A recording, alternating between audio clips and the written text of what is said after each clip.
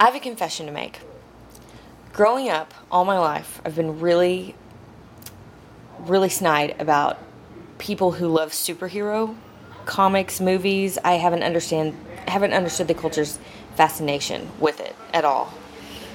But now that I'm older, having experienced many things in my life that will never be justified or made right, I'm beginning to understand it.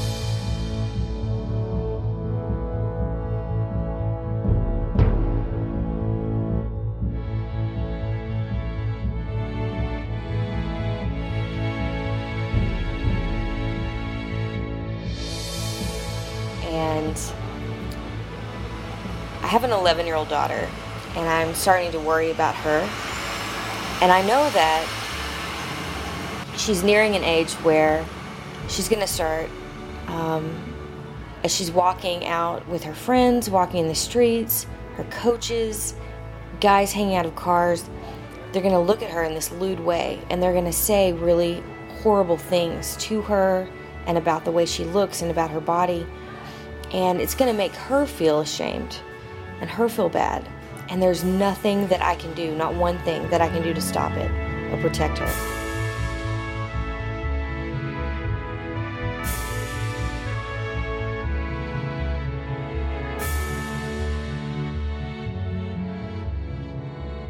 And I'm so angry. And I'm saying I'm angry right now, and I'm feeling anger, and I'm doing it with a calm voice and with a smile on my face, because our culture teaches us that women aren't allowed to be angry.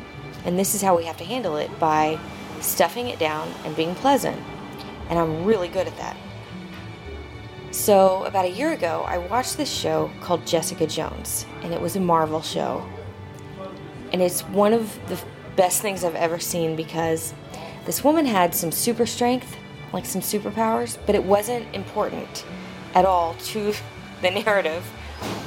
What I found beautiful was that some horrible things had happened to her and to her sister, and she was so angry, and she never hid her anger or her hurt, ever. She was angry all the time, and she acted angry. And she had a lot of negative coping mechanisms, and she slowly started to get things right over the course of the show, but never perfect. And it was so freeing to watch her be angry. And it made me really appreciate what superhero movies and shows and stories could do, and how healing they could be.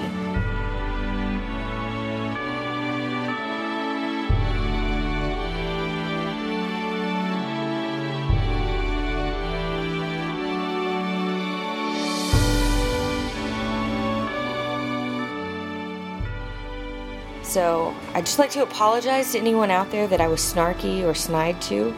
Anytime I said something mean about superhero shows, I'll never do that again. Jessica Jones showed me that superhero shows are really positive and beautiful. Anyway, that's what we're talking about today. Why we still love and need superheroes.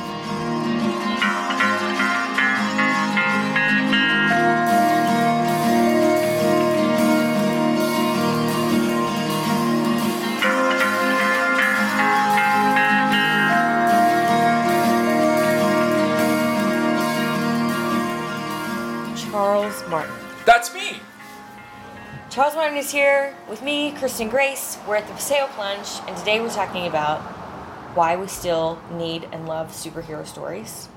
Charles, talk to me about that. You're the expert. Well, I'm a newbie at this. And just to explain the volume of sound you might be hearing, we're on the balcony because there's construction going on just outside our bookshop, so we decided to retreat up here.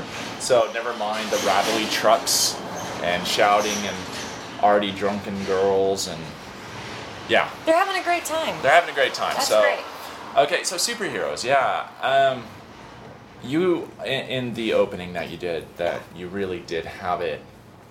Vigilantes feel good. Like, yeah. It feels good that there is somebody that can right wrong, that maybe we might even be put in a position where we can be that vigilante. That's just a part of our nature as a species. And the superhero, the all-powerful superhero, which is basically just a next step, kind of a non-deitized god. That is the person who can square the ledger of a life that's very unfair. Right.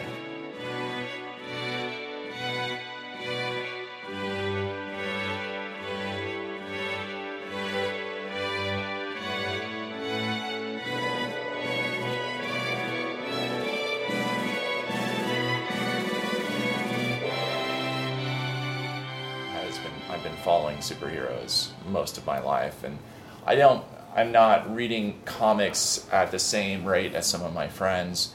Like the comics that I read when I was growing up were more joke comics like Calvin and Hobbes, but I did, love Superman and Batman and all that kind of thing. And so I felt indebted to superheroes for giving me a part of my cultural vocabulary of relating to the world, but also as a valuable escape when it feels like there is so little we can do from our perches on this planet. Right. And especially, like, I feel sometimes as an adult, like, you've got to balance out the escapism with what you're actually trying to practically do to make the world a better place, maybe. Mm-hmm. But, like, there's some points, like, as a young person, you really don't have control over very much at all. Oh, not at all. And so, yeah, I mean, you have to go where people tell you to, do what people tell.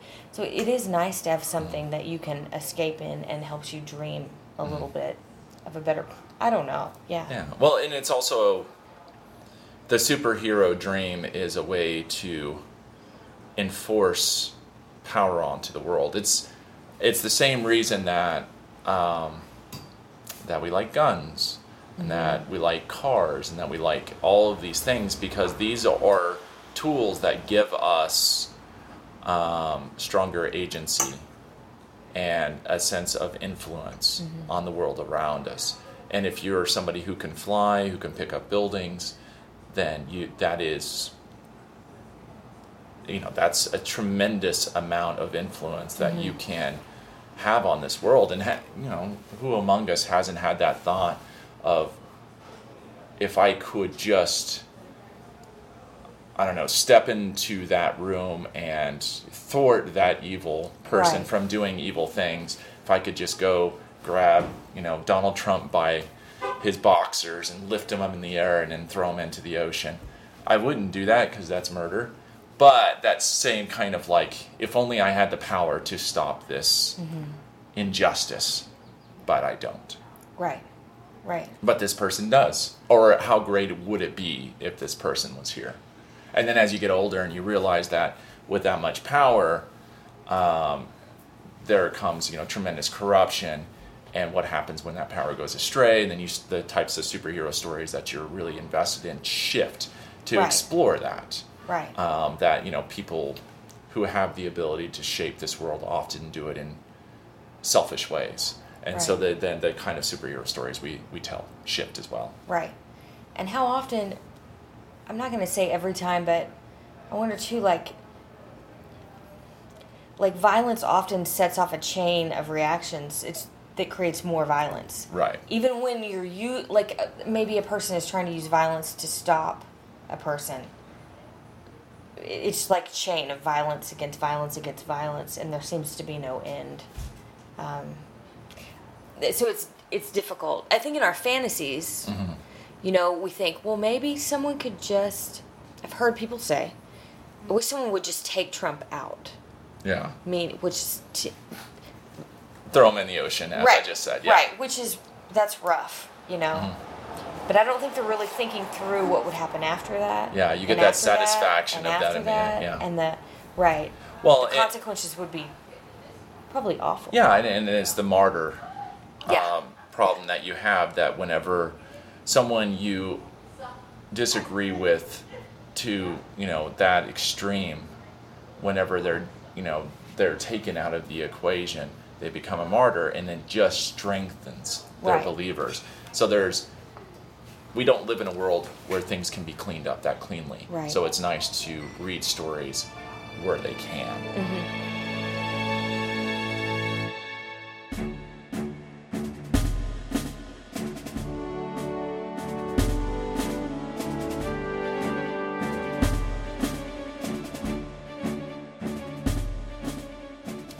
So tell Yeah. us, I know you brought a couple of books to talk about. Okay, or one in particular. So I read this book this week. I just walked by it and I had to read it. And it's called The Female of the Species by Mindy McGinnis. And it's from a Rudyard Kipling quote, "The female of the species is more deadly than the male." And I was reading about the author, and she has a BA in English, Literature, and Religion. And so I thought, well, that's really interesting too, because I'm curious where she'll go. But basically, it's about this girl, and her older sister was kidnapped. It's really dark. Her older sister was kidnapped and raped and tortured and murdered. And after a long search, they find the body. And this was like 4 years, and the story is set 4 years later. And you find basically that the little sister grew up and prepared.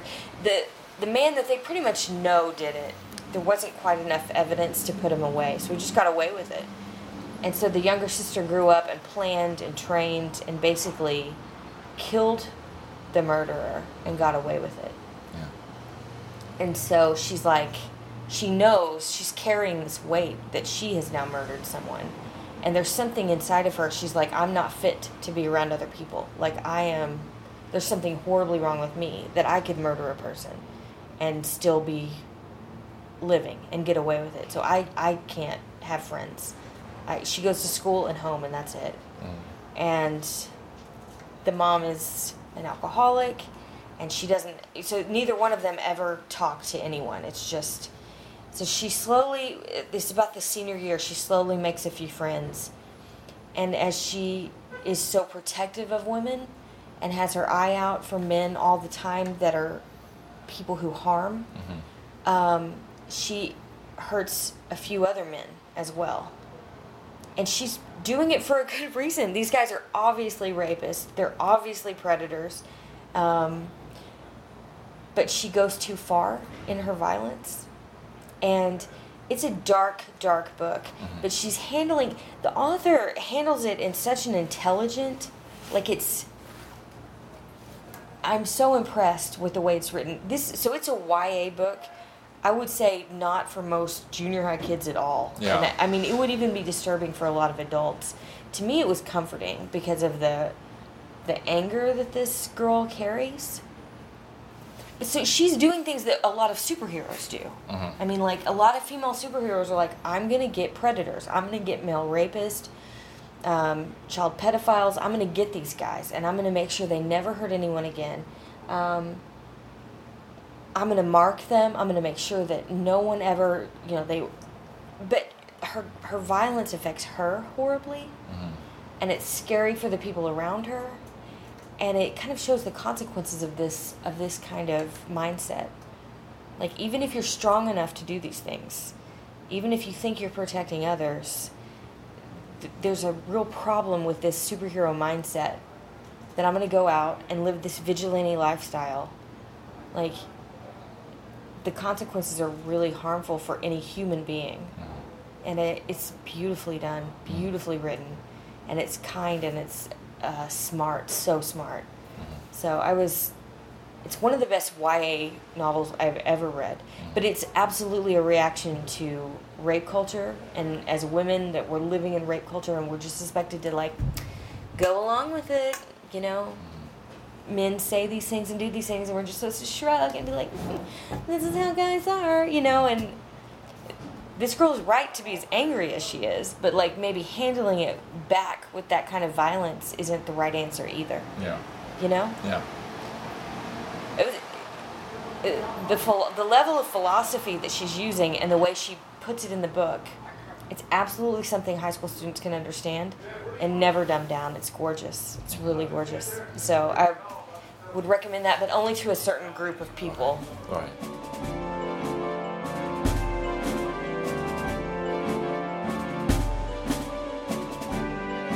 So tell me about some of the things you've read and how. Yeah. So the one that I just finished is Spoonbenders by Daryl Gregory, and that one.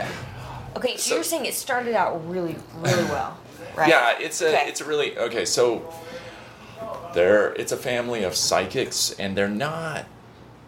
Okay. So the mother was working with the U.S. government because she was the world's most powerful psychic. And this is not a traditional setting for superhero story, and that the world that they're living in is like if people who can, for instance, bend spoons or do card tricks and things like that.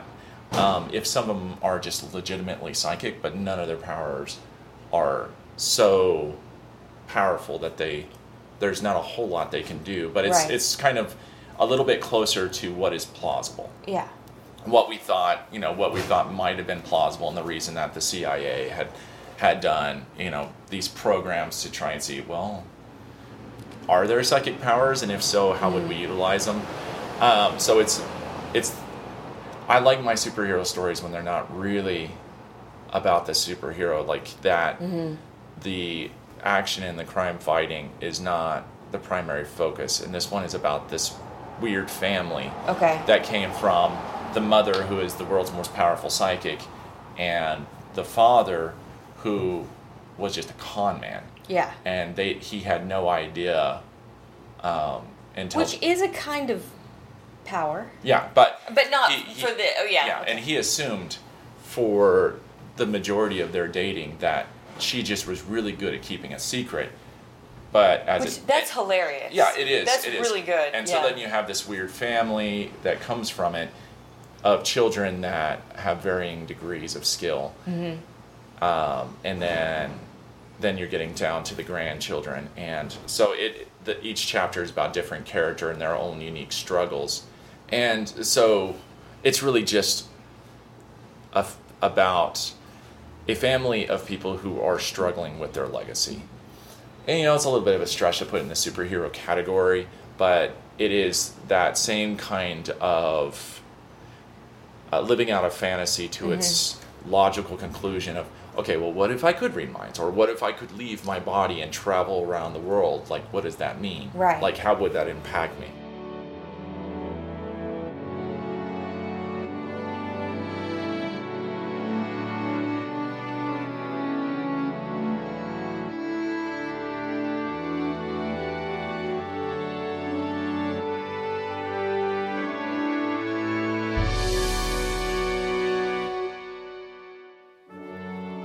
We'd planned on talking to Rebecca about her new superhero book, Leia Bishop and the Book of Senkei.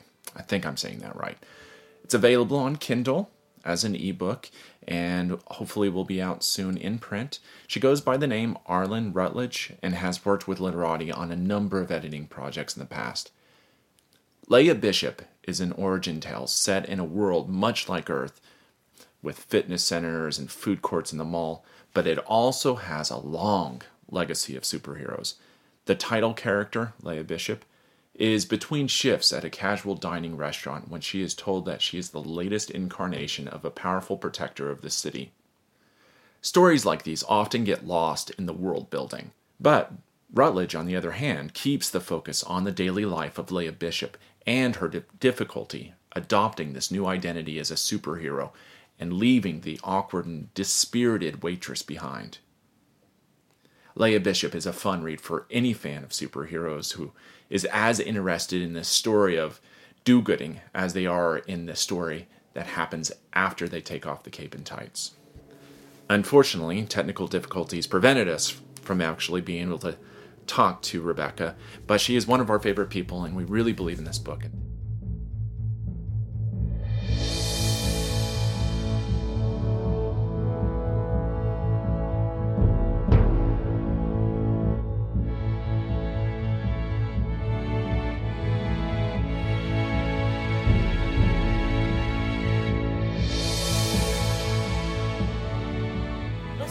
Have you ever thought about writing a superhero story?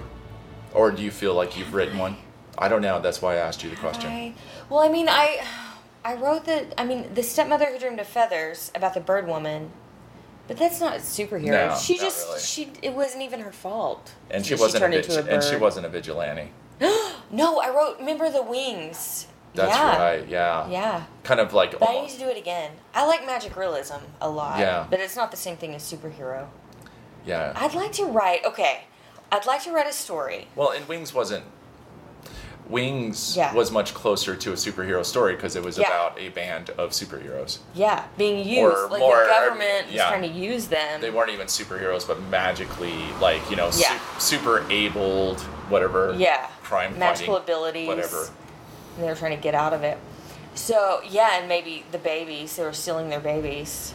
Guys, Don't steal babies. we're weird. Don't steal babies, okay? You'll eventually be brought down by the super able.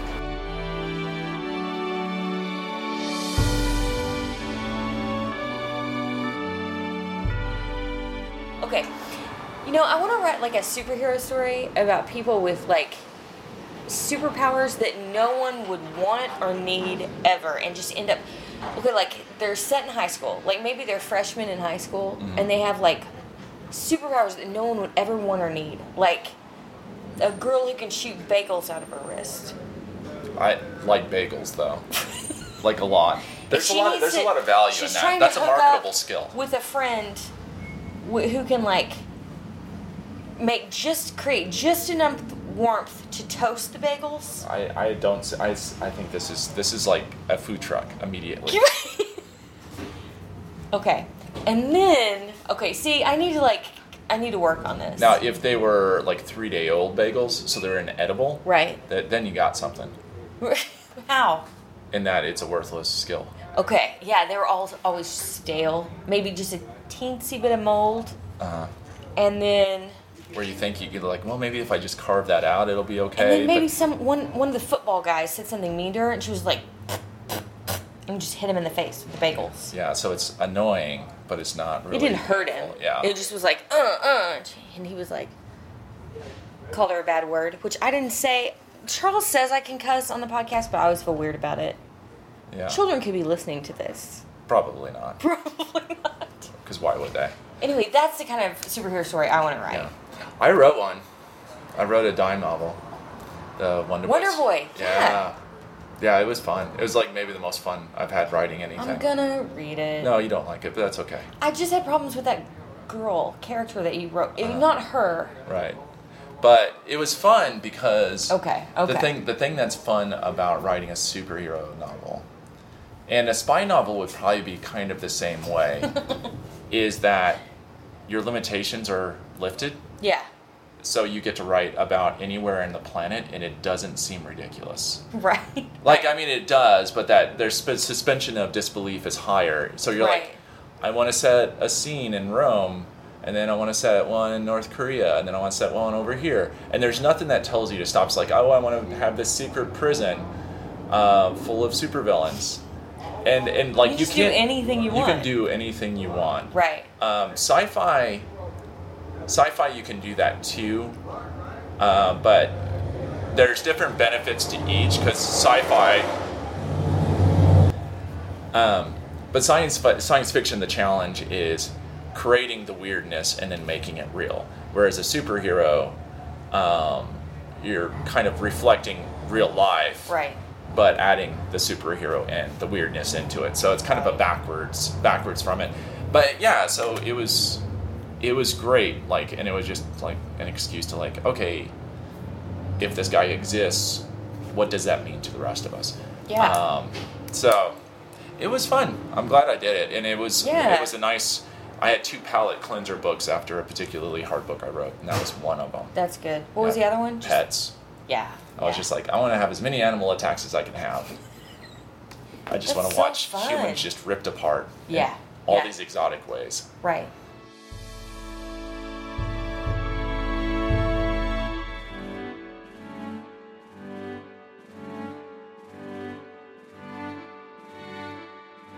So probably the other thing that really sucked me in, I don't know if this counts absolutely, but let's just talk about Natasha Alterici and Heathen, which, what's the main character's name? Adis. Yeah. It's Adis. I don't really know how to pronounce that. Okay, Natasha, if you listen to this, text me and get on to me, because I'm sorry. I think I pronounced your last name wrong too, and I have for like the last 3 years. And I'm going to get coaching from you on that. But anyway, it's about this Norse young woman, and she's kicked out of her Viking family because she's caught kissing another girl. So they can either kill them or make them get married really fast to dudes. And so Adis runs away, and she decides she will be the one to rescue Brunhilde. And There's no A at the end. Brunhilde. Yeah. See, that's the funny thing. Brunhilde. We've edited this, and we've seen these names so many times. Yeah. I don't know how to pronounce any of them. Well, it's like when I mean, went Shannon. to... I know how to pronounce Shannon. Right. Well, it's like when I went to Ukraine, Uh-huh. and I told them, my name is Kristen. They were like, Christina. And I was like, Kristen, and they were like, Christina, because You don't see those names. all female names in Russian Ukraine end with A. There's no N in a female name that ends in N. It's all A. So I was like, okay, that's fine. So I'm sorry, Brunhilde. Anyway, she's fighting the gods. She's basically going to take on the gods, Odin. And there's something so badass about that. Mm-hmm. That she was like, Well, and that's it's fine. Yeah, and it's still in that vigilante mode. Yeah. Just the same as the female of the species. You know? Yeah. It's somebody who has been greatly wronged. Right. And so, and her path to doing it is really interesting because she's tossed out of her clan for kissing a girl. And then rather than, going back and wreaking havoc on his clan, she's Right. like, okay, well, where did this start? Yeah. So where are the roots of this culture? And she goes to the roots instead, which are the gods. Right. And it almost doesn't seem vigilante. It just seems crazy.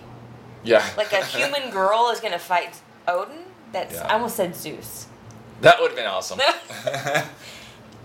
He'll be next. First she's going to, no. But that story is amazing. Mm-hmm. And everyone knows it. Yeah. Everyone knows it's amazing. I She's think amazing. one of- Natasha.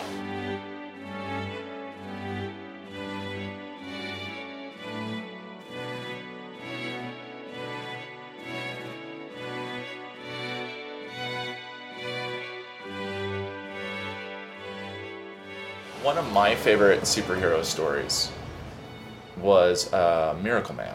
And that was actually a story that somebody had suggested to me after reading Wonder Boy. I've got to read it. I still haven't read it. It's powerful.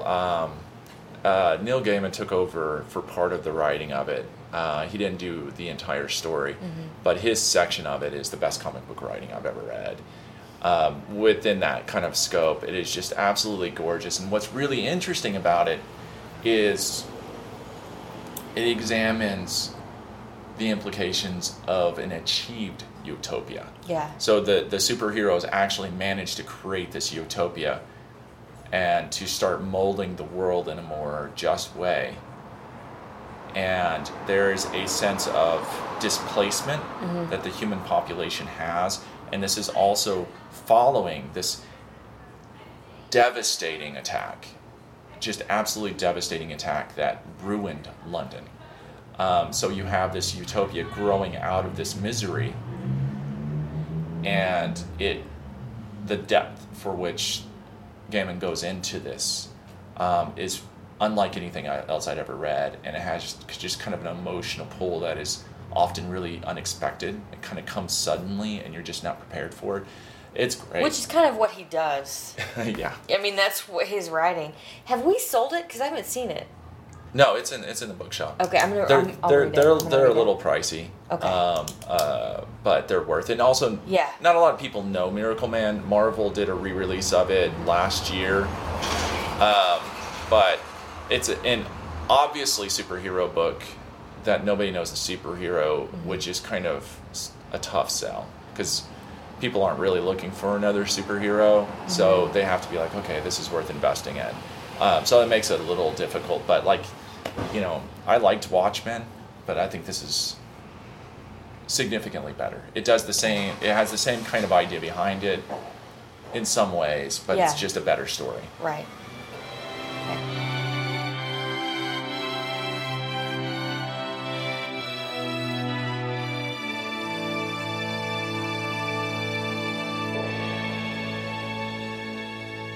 Well, okay. Well, let's talk about the rise of the female superhero. Not just the female superhero, because obviously Wonder Woman and others have been around forever. Right.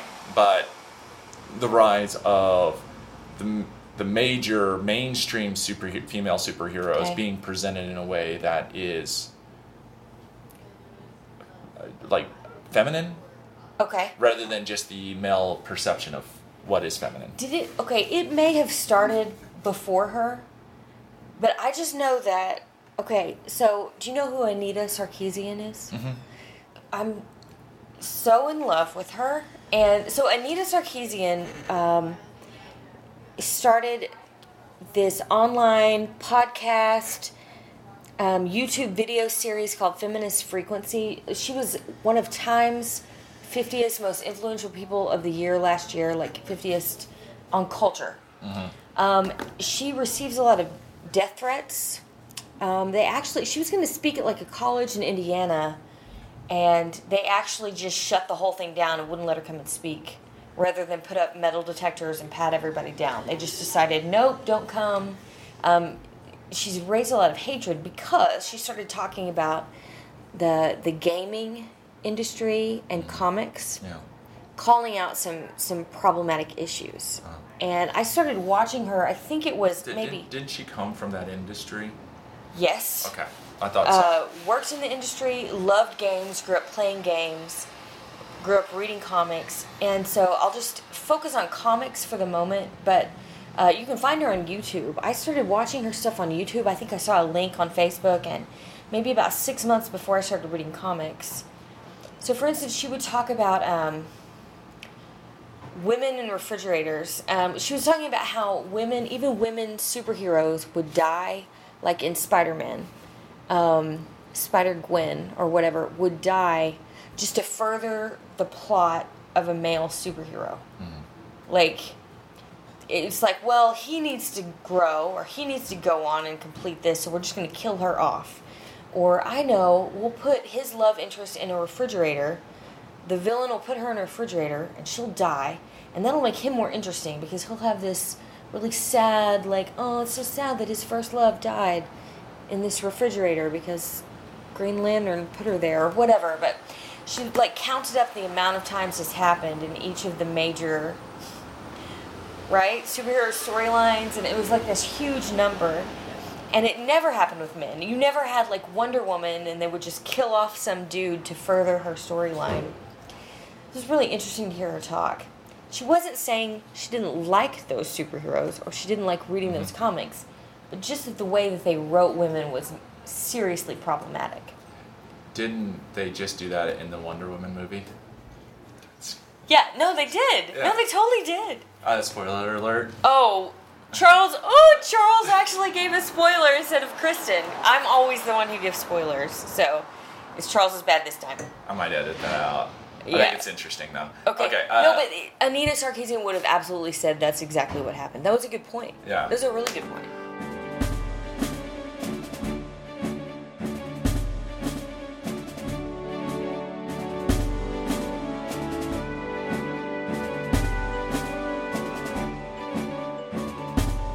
And the problem that the comic industry has had is they've been heavily focused on capturing and containing the male reader. Mm-hmm. And whenever you perceive your audience as being like vastly male, then you're going to hire male writers to write for those male readers.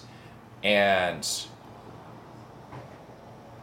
the challenge to try and understand and write for a wider audience allows you to just go into these lanes that are common and easy. But the thing that we're starting to see now is a wider range of characters and just a consideration of your first impulse as a writer of how to get the story going isn't necessarily going to be the best for various demographics. So that actually forces you to find more interesting ways to do the same thing. Right. Which is, I mean, absolutely like good because it makes you flex your creative muscles. Right. And maybe it seems like the same thing was happening across the board in so many different stories. So yeah, I mean, it would be interesting for them to say, oh no, they've already done that here and here and here. Let's try something completely different. Right. Let's, I don't know. Or maybe at this point, let's have a character that's unexpected doing the thing rather than just, Right. falling down and the superhero has to go back and pick him up and going. Like, which try and spread, Right. spread the experiences so that we're seeing a fuller picture of humanity rather than Right. just this really kind of narrow, square-jawed man looking earnestly out into the horizon and doing the right thing time after time after time. Right, right. But I think we're also getting more jaded as Yeah. readers too, which is also a good thing. Yeah. I mean, sometimes it's really refreshing to have that Captain America figure that is just resolute and unwavering. Mm-hmm. And sometimes it's lame to just have, Batman ripoff after Batman ripoff of Batman Sure. ripoff. But it's the characters that are in between that are the most fun. Those are the most fun and the most interesting. And it's fun, like, introducing my daughter to superheroes now, because I didn't know. Mm-hmm. She loves Captain America. Mm-hmm. And I think she sees her dad in Captain America. So she's 11, Mm-hmm. right? So here's this good guy. He never does anything wrong. He's good to the core. And I can see the way she looks at Captain America, that's how she sees her dad. That's... Yeah, Captain America, and then, but I also know that she's young and she's innocent and she's pure-hearted, and, you kind of, like, it's kind of a beautiful picture of how you mature and see the world, like maybe which superhero characters you're drawn to, like as you grow up and as you kind of, your understanding of people grows. And I think it'll be interesting watching that. Like, I think that's beautiful. And she's even said before, that's why I say that. She said that, like, he reminds me of my dad. And I think that's great. I'm like, that's great, And I've told her dad that. I'm like, she thinks you're Captain America. But, Don't screw this up. I'm like, you can do it, man. keep it going. But, like, the way you see the world, and sometimes you're brokenhearted about the shape the world is in, and you're jaded, and, it's like Batman. Everything's like, it's like this. And you go different places, and then maybe finally, you're at a place where you understand. I was trying to explain Iron Man to her because she was like, I don't like Iron Man. And I was like, well, but look, like, he's in a room full of scientists. He's going to give all these scientists money. Like, he's not perfect. He makes a lot of mistakes, but he's helping these young scientists, and that's going to help the world. And she was like, yeah, okay. But it's fun watching all of us and, like, who we're drawn to at times and repelled by at times. And I think that's what's fun. Have you watched The Defenders yet? I just watched part of the first one, so Okay. what do you think about it? Well, it's not a perfect series. It's not the best TV on right now, but it's a good superhero story. Yeah. And you've watched the various threads of Yeah. it, and that's the fun thing about it is these characters are just different. Yeah. They're all very, very different, and Right. they revel in those differences. Right. Like Iron Fist is an idiot. Like, he just is. And Yeah. I think people, as are watching it, are just like, man, this guy's just an idiot. And then you realize, no, that's intentional. That's exactly what they're trying to do. This guy is very powerful, but Right. he is not good at planning. Right. Not good at planning. He needs a minder. Right. And, and Luke Cage is just very resolute and very, like, he is that square-jawed guy Yeah. that does right, regardless. And then, Jessica Jones, which we've already talked about. Right. And, Daredevil, which is, so you have these four good people that are just good in their own unique ways. Right. And they need each other. Right. Like, they're not a team because they can't defeat the bad guys. They're a team because really they need those balances. Yeah. And then Punisher comes out next year. I think it's Okay. next year. Okay. So, yeah. Okay. Yeah. So, It'd be fun. Yeah, I didn't even get to the part where they were together, and that to me is the fun part. Thinking about them playing off one another and talking and arguing. I'm like, that's funny. Like Yeah. those personalities. Yeah. yeah, and then, like I said, it's genre TV. Yeah. And as long as you're fine with watching genre TV, it's fun. Yeah. It's fun. It's good.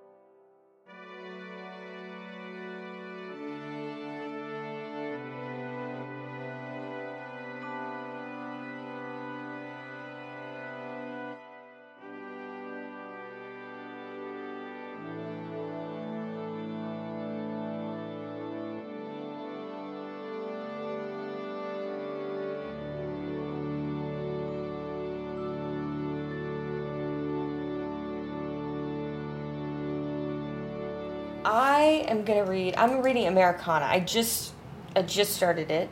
I started it a long time ago and read the first chapter, and then I got sidetracked, and I know I'm going to love it. So Americana. By... Okay. I didn't look up her name pronunciation, but it's... Okay, I'm just going to say her last name, guys, and forgive me, but her last name is Adichie. It's like Chimamanda Ngozi Adichie. And I've watched her give speeches, and I've read her essays, and I love her, and I've watched her TED Talk, and this is fiction, and it's a national bestseller, and I'm really excited to read it. She's actually petting the book right now. I'm like holding it against my face. Mwah. I love her so much. So I'm excited to read this book, Americana. So I'm about to start reading Hoosier Okie by Danielle Rolnick. Hoosier as in like Indiana Hoosiers. So this is a book about this really weird art project that I was kind of a bird's eye, or bug on the wall maybe, about 8 years ago, where it was just right at the housing bubble was at the point of bursting. So we were starting to see the downturn in the market. Bye, FedEx. Hi, FedEx. And so we saw the downturn in the market, and we were just preparing for the bubble to burst. I think everybody was starting to see it. And one artist was in real estate, or his family was. And he met this famous sculptor on a train ride. And they were talking, and he was like, yeah, it's kind of an interesting time doing what we're doing. And at some point, that conversation turned to be like, well, would a house sell more if we presented it as an art piece? So they decided, the two of them, to create an entire house, build an entire house as an art piece. And this included weird things like doing graffiti on the studs that would be hidden behind the walls that nobody would even see. Wow. And then like there's sculptures on top of, on the, ceilings of bedrooms and all kinds of crazy stuff. Can you still see this house? Like, is it somewhere? Can you drive past it? Well, you can see the house, but on the outside, the house just looks like a house. No. So it's in the suburbs, so it looks like a suburban house, and all the artwork was in the inside, and then underneath, like the shingles and stuff like that. So some of it you would never see, which is kind of funny because when you think about it, and then some of their do repairs on this house are going to uncover all this stuff, and then just like graffiti on all the studs. You're like, what the It's like hell? when you buy a house, like an old house, like built in 1920s, and you're working on it, and you're like, oh my god, and you see this beautiful stuff when you're doing the walls wallpaper So it's so I got to be part of the documentary as we did various parts of it, or like I was executive producer, I think is what my title was, and we went to New York and talked to all these different people and roamed around Oklahoma City, but it is in a suburb of Oklahoma City. It's in Edmond, and the project finished the way that I anticipated it finishing, because I knew from the start that it was just an unworkable idea. Yeah, it was just unworkable. There was no way this was going to work, and then just the way that everything kind of fell apart was just really kind of fascinating. And so the documentary, I don't think ever came out. But I saw the rough cut of it, and it's fantastic. I'm hoping it comes out one day because it really is fascinating. Yeah. Anyway, so this book, this guy had run into one of the artists in L.A. and talked to him about it, and he got really fascinated about it, so he decided to write a book. So we just got some copies of them into the bookshop, so I'm really looking forward to reading that to see what it's all about. The cover looks really fun. Yeah. Okay, so writing prompt. We would love for you to write a story, it can be a short story, about one superhero meeting another superhero, and they have a face-off. But the trick is that they have to have really weird superpowers. Like, Like, we're going to let you come up with those. And, like, what happens? So they face-off, maybe they're enemies, maybe they're meeting for the first time in the dark alley. Weird things that they can do. And what happens?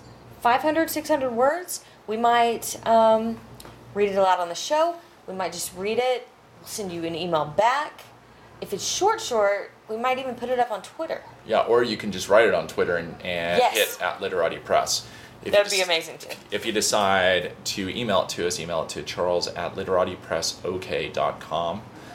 And so thank you. Gabriel Gallier is putting his fine touches on this. All the music you're hearing is from him, aside from the theme song. That's Gabe's superpower. That's Gabe's superpower. And we're so excited that he's helping. And the theme song is by Michael Martin. And yay, Michael! Thank you to the Paseo Plunge for letting us record on the balcony. Thank you for Paseo for not being too loud, aside from the motorcycle guys. Thank you to Charles Martin. Hey, me. Thank you to Rebecca Rutledge. Don't tell her how much I like her. Have a wonderful day. Okay.